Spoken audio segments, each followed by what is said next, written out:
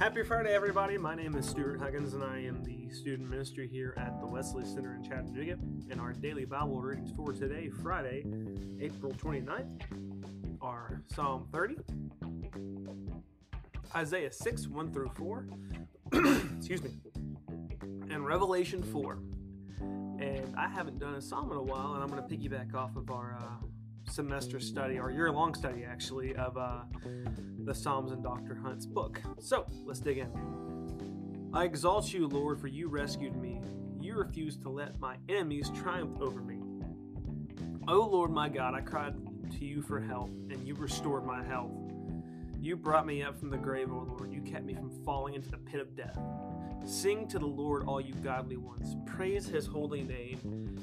For his anger lasts only a moment, but his favor lasts a lifetime. Weeping may last through the night, but joy comes with the morning. When I'm prosperous, I say, nothing can stop me now. Your favor, O Lord, made me as secure as a mountain. Then you turned away from me, and I was shattered. I cried out to you, O Lord. I begged the Lord for mercy, saying, what will you gain if I die, if I sink into the grave? Can my dust praise you? Can I tell of your faithfulness? Hear me, Lord, and have mercy on me. Help me, O Lord. You have turned my mourning into joyful dancing. You have taken away from my clothes of mourning and clothed me with joy, that I might sing praises to you and not be silent. O Lord my God, I will give thanks forever. That was a long one, and I also have been trying to read slower because I am a fast reader and fast talker. Excuse me, not fast reader. I'm a very slow reader, actually. So the openings of this psalm, it's more of a praise and thanksgiving for God for his rescue of David. David is giving credit to God and praise to God for rescuing him.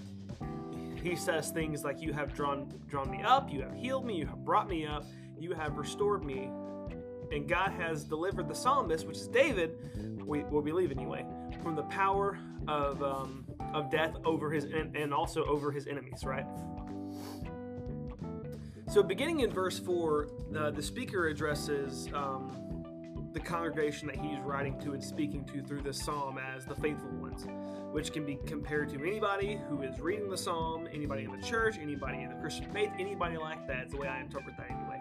They are called to join in thanksgiving to God. And verse 5 uses, and a lot of psalms in general use poetic kind of imagery, and so do a lot of contemporary songs these days on the radio, because that's kind of the same structure they follow, is just the repetition and the repetitiveness of those things and of poetry, you know.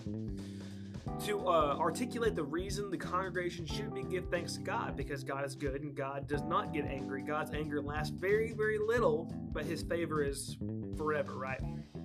So God's anger and the resulting weeping are but a moment in the context of everything we can experience in life and of joy and hope.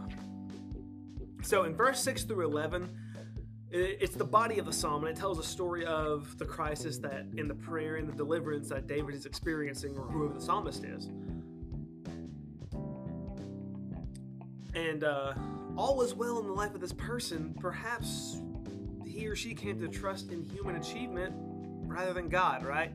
Which is something I think a lot of us can do in today's time, is put a lot of faith in we as humans versus giving credit to the things that we can accomplish from ourselves to God instead.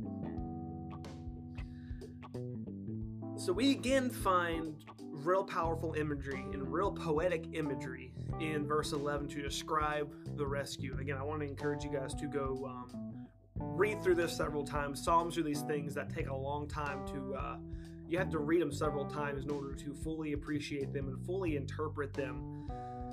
But in the sense of imagery, grief changes to no longer grief but joy. It's described as dancing, and the customary the typical grieving turns into complete joy, right?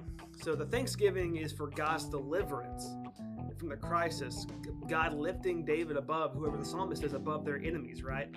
For a new perspective on life centered around gratitude, not only for human achievement, but for what God has done in their life, right?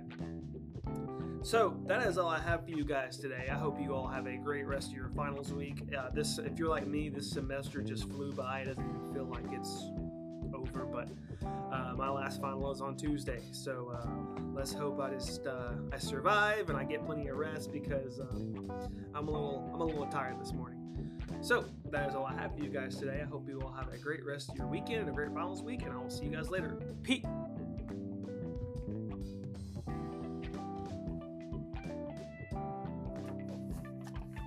Peace.